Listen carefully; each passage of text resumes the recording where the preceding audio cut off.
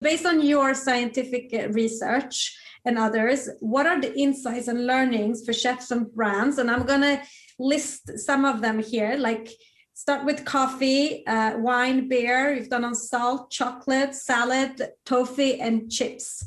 So give us your strongest learnings and insights like if brands want to learn this and implement it themselves. So, well, I think a lot of the early work on pairing music and sounds with tastes has happened in the high-end restaurant context through the likes of Joseph and Steve and Heston Blumenthal and others. Clearly, that's an esoteric, expensive-ish, and hard to get into experience. So you might say, well, who cares about pairing?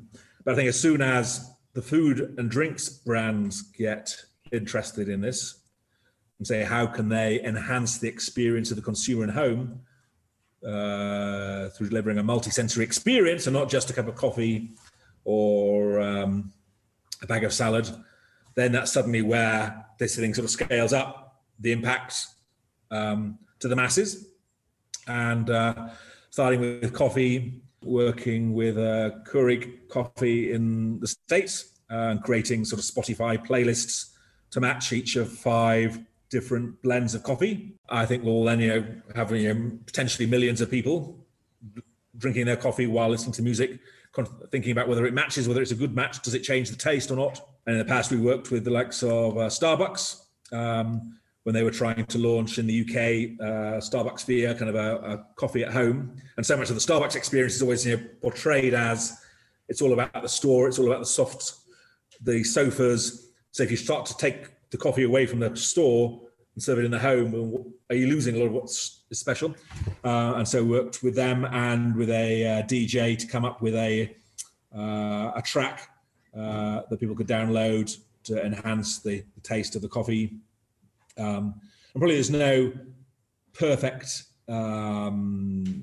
music, both because we live in different taste worlds, and some of us like sweet coffee, some of us like acidic, some of us like chocolatey, others like fruity notes.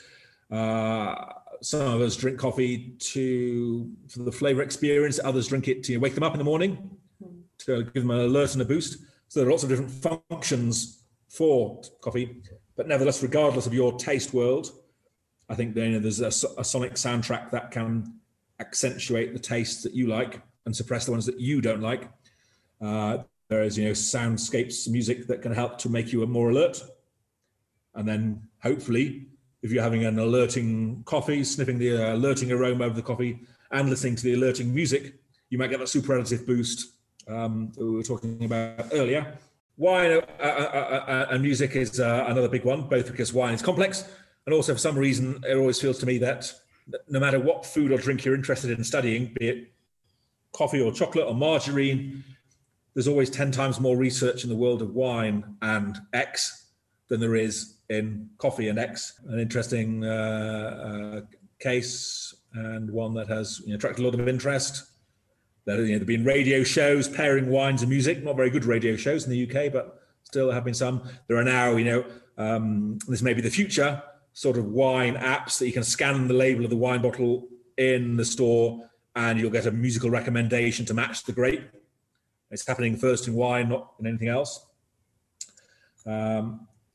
Beer is another one we like. Again, no one really studies beer so much, but all the same questions you ask about wine, about coffee, you can ask. Here's another complex, bitter tasting thing. It's harder to work with because beer often has a head, a foam, and that kind of disappears over time. So it's harder to actually get your stimuli done. This beer is very citrusy, hoppy, whatever it might be. Here are the sounds and the shapes and the colors that match that taste attribute in the beer. Hence, this is the best music or soundscape. We've done virtual reality interventions with Guinness, taking 3 of their beers, Guinness, Hop House Lager and Porter, and having people in the supermarket putting on the virtual reality headset, taste testing these 3 beers as we show different visuals, different sounds, different shapes, different movements. So that was kind of a nice example to perhaps revolutionize the taste test, who go for a much more idiosyncratic approach. Say, you know, this was the beer that reminds me of when I was 17 and this happened, and this was the music that was playing on the radio. So people like, sorry, his first name, Dan Brown, one Brown in England, who goes around and does very sort of successful show in pubs and places with his own personal story, matching 7 beers to 7 bits of music. I think that's got value too. It's just different from the way that we do it. But of course, yeah, so far we've got beer, we've got wine, we've got coffee, and maybe none of these are necessarily especially healthy items. Some less healthier than others. So the question is, can you take the sort of sonic seasoning approach and then also apply it to something healthier, which might be the example of, you know, salad, leafy greens, vegetables. Is there sonic seasoning that makes vegetables taste better? That is a question that gets asked a lot. Not one for which there is much research yet. But one might think in the way that the sounds of the sea can make seafood taste better. Will the sounds of nature make the vegetables taste better? Do we instead go for something, you know, many vegetables have crunch, your celery, your carrots, your apples. So can we enhance that sound in some way? Sounds of nature, or you know, there are others out there, I guess, who are making something, you know, vegetable orchestras, aren't there? Making, I'm sure there is. So I think it's a slightly more challenging case, but I'm very much working on that. And I just published my first paper on the psychology of lettuce last year, which I never imagined I'd do. We're taking the insights and think, you know, many of the same ideas cannot be applied to healthier foods. And we're just launching, or just been launched last week in New Zealand, with Comvita, a honey company, a multi-sensory experiential honey tasting. And it's got music and visuals. It's got the sounds of the hives. It's got, you know, sounds and the sights of the flowers, the bees. And I just saw also a Caroline Hopkinson, who's a kind of culinary artist who we worked with years ago on a bittersweet chocolate lolly. She came out last year with a 10-track playlist, specially composed, and 10 foods that was to be sent out to school kids and places as part of an educational program. And the final course on this little taste kit was a honey-flavored sweet. And they've got this great 10-minute recording from inside the hive. People will then slowly suck on the sweet while listening to the soundscape. So I think, you know, there is opportunity there to bring the nature element in.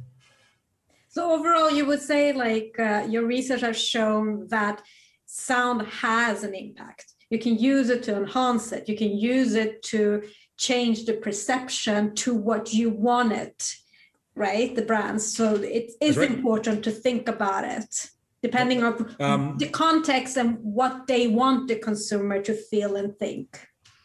Mm-hmm. So I think it's definitely important, because it can, if you're not careful, you know, it may suppress your consumer's experience if you have no control over the environment which they're tasting. So any tips you can give to optimize the environment should likely enhance the experience. Giving people the opportunity to season their food to their individual taste is another direction, because we all do live in different taste worlds. So why do we all get the same food? Of course, seasoning with sugar and salt is not so good for us, but sonic seasoning has none of the calories, doesn't lead to hypertension as far as I know. So that offers a sort of a good way of inner personalization.